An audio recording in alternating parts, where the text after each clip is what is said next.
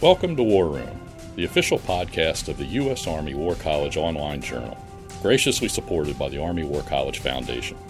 Please join the conversation at warroom.armywarcollege.edu. We hope you enjoy the program. Make sure not to miss a single podcast and subscribe to A Better Peace, the War Room podcast, at iTunes, Google Play, or your favorite subscription service. The views expressed in this presentation are those of the speakers and do not necessarily reflect those of the U.S. Army War College, U.S. Army, or Department of Defense. Welcome to A Better Peace, the War Room podcast. My name is Tom Galvin, and this is another episode in our special series, How Should the Army Run, or H-STAR as we like to call it. In today's episode, we're talking about talent management, and we're honored to bring back Professor Lou Jengert from the Department of Command, Leadership, and Management, and who has served on the Army's Talent Management Task Force and is currently leading the Talent Management Integrated Research Projects with the task force as a client. He has also joined us for the first episode of H-STAR on the organization of the Department of Defense. So welcome back, Lou. It's great to be back, Tom. Thanks. Now, talent management is a tough business. Many of us have probably complained about how the system doesn't work or has disadvantaged us in some way.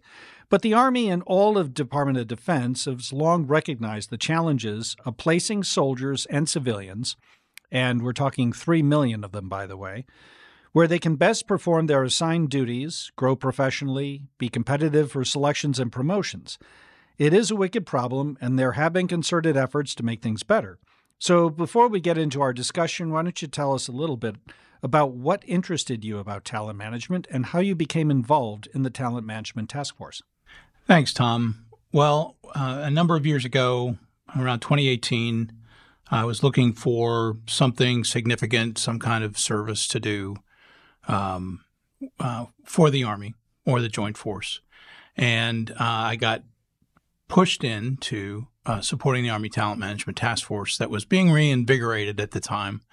At that time, Brigadier General McGee was taking over as the task force director. And so I was seconded as such to that task force for about 6 months. And so I got interested in that regard in supporting them. And what I found was that I was interested outside of that. For some of the things that you're talking about for the current talent management efforts, I would say that we've all had our disagreements, our issues with the personnel system over the years and how we were treated, whether it was fair, whether it was rational, all of those kinds of things when it came to selection, promotion, employment, all of the kinds of things that the task force is trying to get after. So I would say in that discussion, I came to fully support the Army's talent management efforts to go from what has been described, and I agree with the description, an industrial age strength management system where we are treating people who are lieutenant colonels and of a certain branch as if they're all the same. They have the same experience, so they must be the same. And the only differentiation we're using is their performance evaluations, for the most part, jobs they've had and performance evaluations. And given that, I still feel that it's time for a change so that we can make best use of the talents in the Army and do what you're talking about, which is put the right people in the right jobs at the right time in their careers. And then not just once, but routinely. So, I mean, you mentioned lieutenant colonels, but talent management is supposed to encompass the full life cycle of the personnel, correct? That's a really good point. And it was a point that General McGee made early on to the task force as he brought it together. And that is that I would say that most people would agree that we do talent management. We manage the talents of our senior population, our high performers, pretty well. We identify them because they get selected early for promotion. We identify them because they get to go to certain schools. They get selected for certain jobs. And as they move forward, it's very clear that they're in the top 30% of their year group, in the top 10% of their year group, in the top 5% of their year group. And we've always managed those talents relatively well. But there's a lot of talent in the Army outside of that 5 or 10% that I think we have been missing the boat on making the best use of their talents. Okay. So you mentioned that we want to get everybody, or we want to get officers into the right place at the right time. What determines, or what do you think has been the problem with past personnel management systems in doing that? I mean, there's the interchangeability assumption, but there's also just the general complexity of all of the places where we need to have people. No, that's correct. And I would say that the difference is that we have never had visibility of true talent information on our population. I look at an officer, I can see their rank, I can see if I'm looking at their file, I can see their rank, I can see the jobs they've had. I used to be able to see a picture. Now we don't do that anymore. But I can't tell. There's a number of dimensions, talent dimensions, that we would like to know about them. Here at the War College, we talk about senior leader competencies, attributes, those kinds of things. We've identified a number of them. If you go to different studies, you can find the ones that we think are the right ones to determine whether someone will be successful at the strategic level. And we would call those talent attributes or talent areas. In the parlance of the Army, it's the knowledge, skills, and behaviors that make up the way that they do business, the things that they know, the things that they can, the talents that they have. And we haven't had, still don't have, but we're striving to get visibility of those talents. First thing you have to do is determine what you're gonna measure. Once you've done that, then you have to do some kind of an assessment.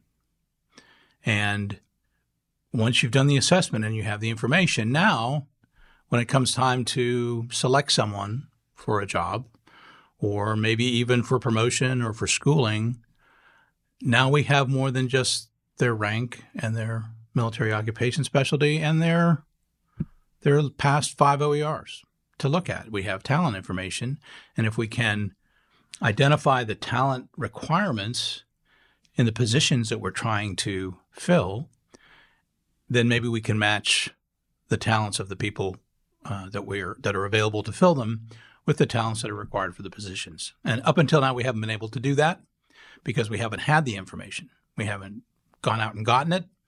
And if we have, then we haven't made it available for anyone to look at or to use. What are some examples of talents or KSBs that you think are better captured now that weren't captured, that you think are critical to the military? I think one of the things with that we've identified along the way, and you and I are teaching strategic leadership course, and we talk about this. We talk about frame of reference development. We talk about empathy, whether you call it strategic empathy or whatever you want to call it. And the other one that comes to mind is openness. The higher you go up in rank, the more there is a desire that you be more open to new experiences, to other possibilities, because that helps to broaden your perspective to a strategic perspective. And it's possible for some of those things for us to actually assess them. And then once you've assessed them, now you can decide what you want to do, how you want to use it. And up until now, we haven't really spent time assessing them. And I would say that we have a culture within the Army that is very comfortable identifying those kinds of attributes or behaviors or skills for developmental purposes. And we're terrified. We think it's unfair if we would actually use them to determine whether somebody should be promoted, whether somebody should get command of a battalion, whether somebody should be a general officer, because performance is king. We believe that if somebody's a good performer, they can overcome inadequacies in some some skill, or we don't really believe that those assessments are valid because this is my best performer. They must be the best. What are you talking about? They're not good enough. Those kinds of things. So there's some of the nuances, I think, with the issues. And there's also the speed at which people develop as well. You mentioned that getting people not just to the right place, but also at the right time. And this past complaints about personnel systems have been that we've been so rigid about the timeframes that we assume built into the system that it takes to be ready for promotion to the next step. Obviously, it's one thing to be able to say that, hey, some people develop faster than others or whatever, but trying to systematize that into a flexible system that's ready to promote people when they're ready to do so, I would imagine that that'd be very difficult. Well, and that brings me to, so one of the major tenets of our current system is a relatively inflexible career timeline. Again, certainly in the Army, but because of the Defense Officer Personnel Management Act of 1980, where they tried to normalize those career paths across different services, you have in a cohort of people who are commissioned in a certain year, they have 18 months to make first lieutenant, and about 4 years to make captain, and about 10 years to make major, about 16 or so to make lieutenant colonel, about 22 to make colonel. And if when that time comes for them, if they're not ready because they haven't had the jobs yet that they needed, or they had to develop in some other way, then they don't get promoted. And in our current system, if they don't get promoted, they don't get to stay. And so that's a thing that needs to be addressed, and that is the rigid career timeline. It comes out of a good place, and that is, as you said, we have a large Army.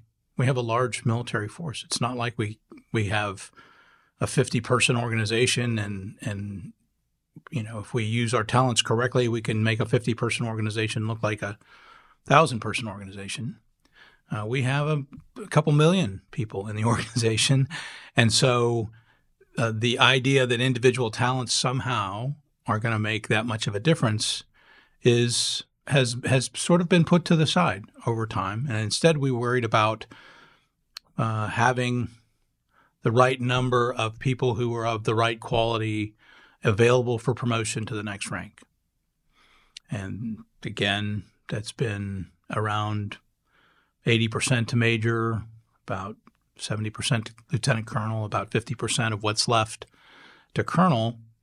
And that is so that we can fill, our force structure that has been structured in a way so that based on promotion percentages and historical attrition and things like that, we can expect to be able to have a good quality of people at those ranks. But that's strength management. And it starts to drive the behavior of the system. And I'll give an example. So every year we commission on the order of 4,000 to 5,000 new lieutenants in the Army. We don't have jobs for 4,000 to 5,000 lieutenants. We know that. Why do we commission so many? Well, we know that over a period of about 4 years, a certain number of them will not stay in the Army. So there's some historical attrition. About 95% plus of those that are left, that are still around, will get promoted to captain, and that will give us the number of captains we need to fill captain's billets. We might actually have more captains than we need at that time. But some calculations, it'll give us enough majors 5 or 6 years later so that we'll have enough majors to fill the majors billets. So we start with more lieutenants than we need so that we can have enough majors 10 years later. Again, from a strength management standpoint, you need to have enough, right? You don't want to be short of majors or captains or lieutenant colonels. But as I said, it drives behavior. And so if I have excess lieutenants, then the very impressionable young people who come into the Army ready to really tear down walls and make things happen, Now they're waiting in line to get platoon leader jobs because there's just not enough jobs for them. And so we push them off into something else and they get disillusioned and some of them decide not to stay. So instead of managing that attrition, we have encouraged it because of the behavior of the strength management system. And we decided that a lieutenant's a lieutenant. As long as I have enough infantry lieutenants to make captain, I'm happy. That's simplistic, but there is a feeling out there that many of the most talented lieutenants, most talented captains don't stay to the tenure point because they're disillusioned, because they're not challenged, because of a number of different things within our system. And I believe it starts from a place that we don't identify the most talent. We don't even know who they are because we're not that interested. We just want to make sure we have enough of sufficient quality to meet the numbers. And we should be more interested in the talents. We could commission fewer people and then focus on their retention. Make them, this is why you came into the Army, to be good at these kinds of things. Let's do it. And maybe more of them will stay. And then you'll be able to select from that group a much higher quality than we're probably seeing now. Now, it also sets up a system that's vulnerable to significant changes. And I'm kind of remembering back to the late 1990s when we did see, with the drawdown, a significant effort to reshape the force that had the unintended consequence of significantly reducing the middle levels. And so you had issues not just with insufficient mid-level officers, but then it created conditions by which junior officers were essentially filling the gaps, and we had different levels of expertise in jobs that they weren't well developed for. So how do we protect against those kinds of situations recurring? Well, and I happened to be working in the Army DESPER at the time in 1996 to 98. When we were right at the end of that drawdown, and we saw some of the dynamics that you're talking about. And at that time, again, well-intentioned, trying to go from an Army that was 780,000 active to one that was about 495,000, maybe 482 by the time I left, was a significant challenge. And some of the policies that the Army put in place to cause that drawdown, because they decided they didn't want to show up one day and say, give a letter to, 1,000 officers, hey, it's time for you to go. So they did it through a combination of reducing accessions and recruiting on the enlisted side and voluntary incentives.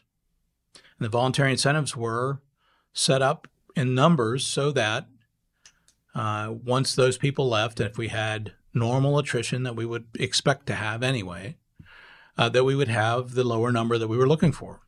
And what happened was the voluntary incentives drove higher than normal attrition. In addition to the voluntary, people left at higher numbers for a variety of reasons. But some of it was because we didn't think through what effect those policies would have on people's psyche when it came to whether they should stay in the Army or not, just for normal attrition's sake. So that's some of the same things we're talking about here. Instead of identifying, so let's just say we wanted to keep, 1,000 infantry lieutenants. By the end of that drawdown, we wanted to have 1,000. Instead of looking at our force and saying, here's the 1,000 that we want. Here's the 1,000.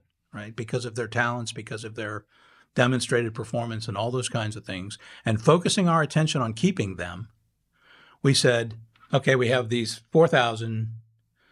At the end of it, as long as we have 1,000, we'll be okay. We'll be okay.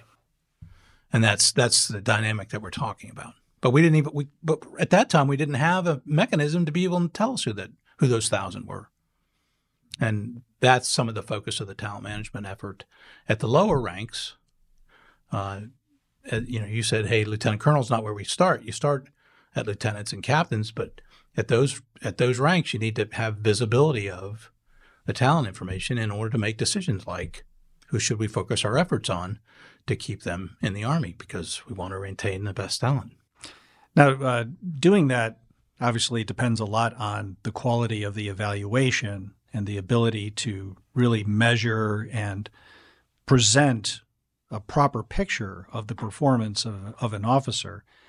And that's been a very common point of criticism of past management systems. What's your take on that, and what is the task force looking at to try to make that work better? So this is a really sticky issue, and it's not just the evaluation system. I would say that the systems that are toughest for us being the Army to change while we're still working. I mean, we can't just stop one day and then decide we're going to implement a new system. We have to implement the new system while we're executing the current system. And the ones that are difficult are the evaluation system, the promotion system, and the selection system. You could also maybe say the distribution system, right? How we distribute the talent and how we make decisions about who's going where. But those evaluation systems and promotion systems, some of which are rooted in statute, some of which are Army policy and a way of doing business, but they're also pretty deeply embedded in the culture. And in 2018, when General McGee had just taken over the task force, we had just changed the evaluation system. Within 2 or 3 years earlier, we had made some changes to it. And so there was not a real stomach to say, oh, hey, we got to throw all that out and start doing something different. But some of the things that are an issue with the evaluation system are that, first of all, there is some cultural bias, and I think we're trying to identify cultural bias in a number of different ways. But there's also what I call bureaucratic factors that have little to do with performance and potential, which is what our evaluation system is supposed to be evaluating. If you ask anyone, why are we doing these promotions? Well, they're based on performance and potential. And the bureaucratic factors that I call out are, it's possible to get multiple ratings in sort of random style within an annual, what could be an annual rating period. You could get to a place, and 4 months after you start, your boss leaves. So generates a rating. 5 months after that, the senior rater leaves and decides to do a senior rater option, and you get another rating. And then something else happens. Maybe you get reassigned 6 months after that, and you get another rating. And because of the way the system is, sometimes that 4-month rating doesn't give enough visibility of your performance and potential for them to do a fair rating of it. Sometimes there are the other bureaucratic factors which have to do with the senior rater profiles. Now, the big idea when I was a young lieutenant was we were going to go to these senior rater profiles so that we couldn't put everybody in the top. We had to vote about where they were going to be. But there are bureaucratic things about that cause it could be time for you to be rated. And your senior rater could say, you're doing great. I love what you're doing. But my profile doesn't support me putting you in the top block. I'll get you next time. And it happens all the time.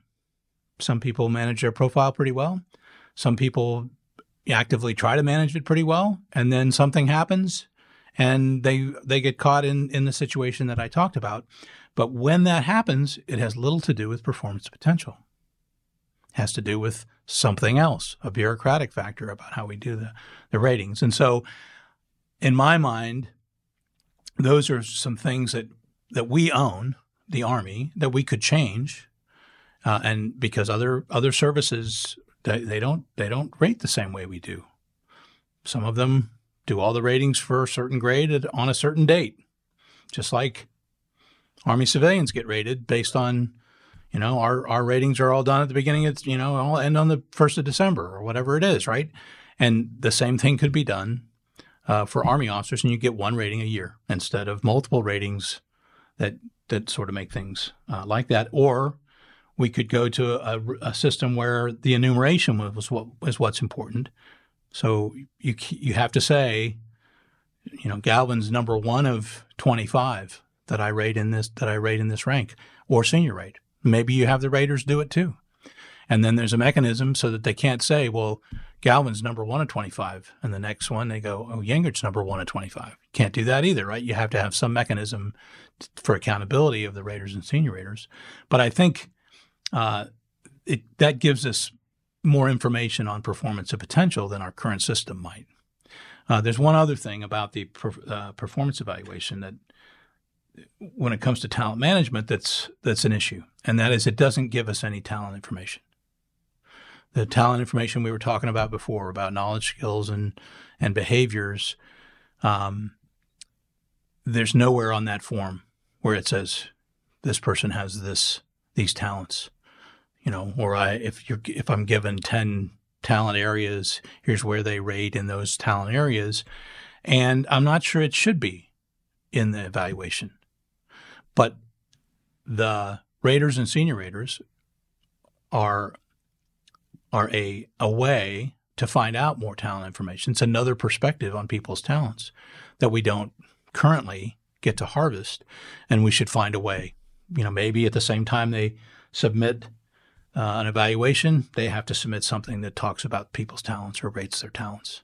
And that would be another point, a data point for us to consider when it comes to making decisions about people. Yeah. Now, another thing about the evaluation system is that what I think generates some of the consternation with it is how is it interpreted by the selection and promotion boards? And to some extent, obviously, the boards is a very successful system in that it does a pretty good job of filtering out a massive amount of information to try to figure out who's deserving and who falls below the line. But changes in the evaluation system have tended to be criticized because of concerns over, is the board actually going to pay attention to the difference? What's your take on that?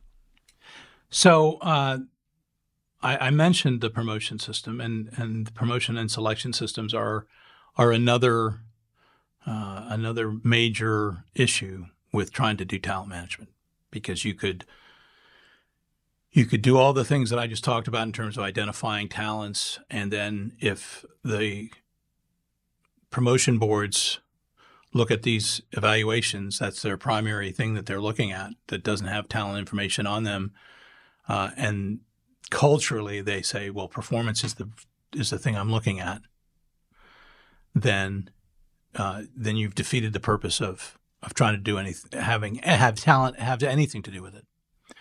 And so it's possible that maybe we need to change the way we approach promotions.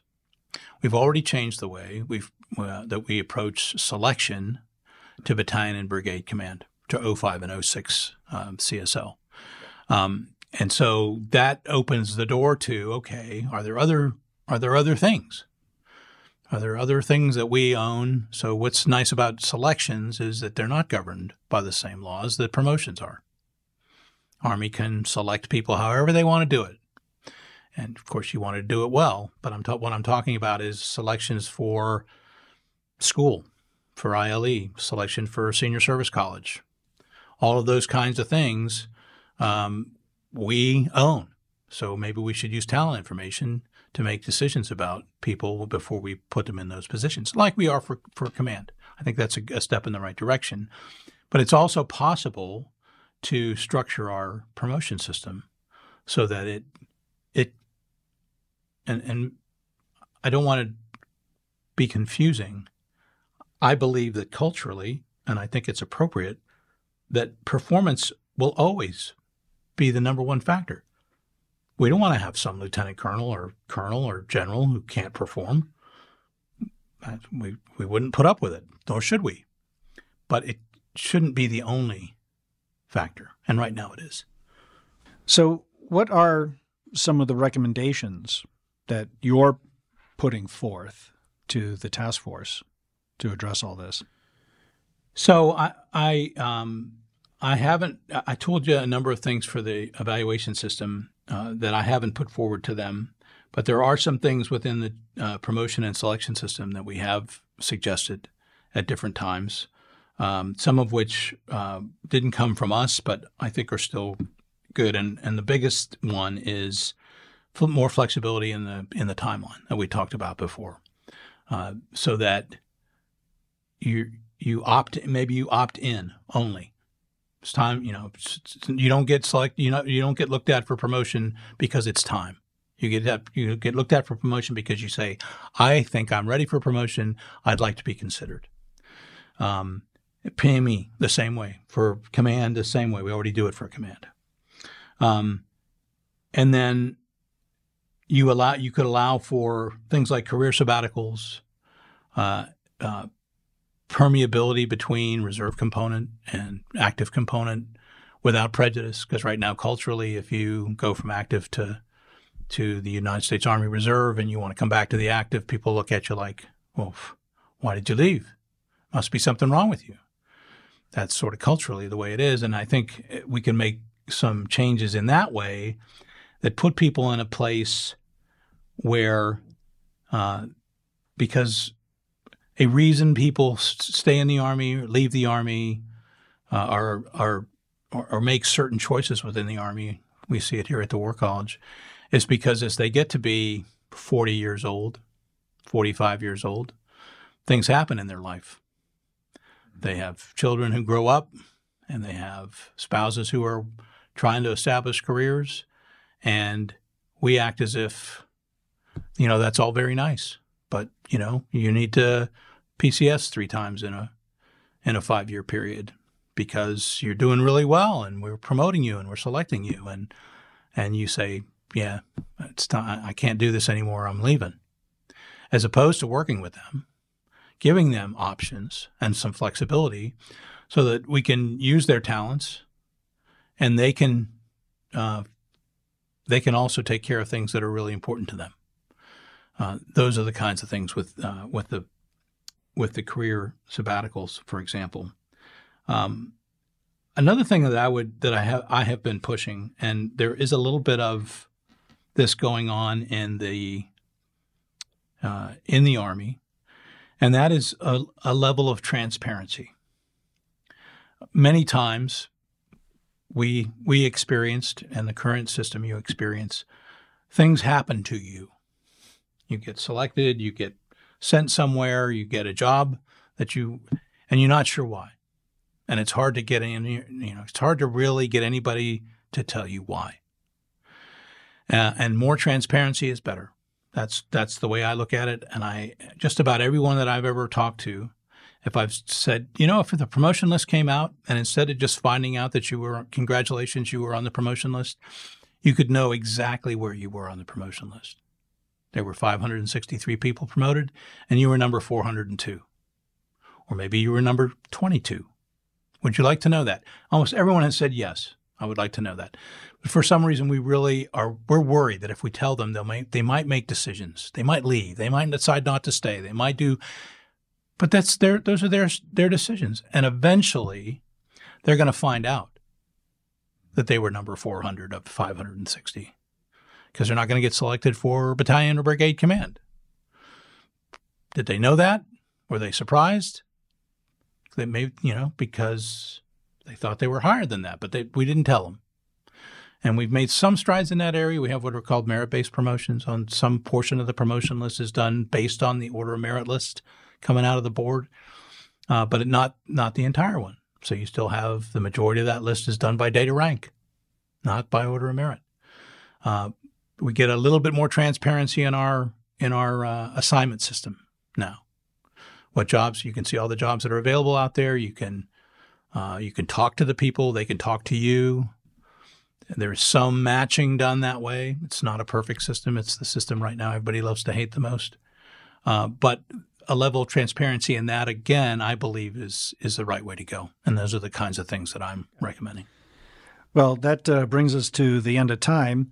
We welcome any suggestions you have on future episodes of How Should the Army Run. Meanwhile, you can access How the Army Runs reference guide and other texts on matters of Army leadership and management on the War Room site using the Reference Materials tab. Lou, thank you so much for joining us today for another episode of H-Star. I'm Tom Galvin, and I'm signing off, and let's work together to make the Army all it can be. And that concludes our program. Thank you for listening. The views expressed in this podcast reflect those of the speakers and do not necessarily reflect the views, policies, or positions of the U.S. Army or the Department of Defense. Let us know what you think. Provide us your feedback, comments, or suggestions through our webpage at warroom.armywarcollege.edu. And have a great day.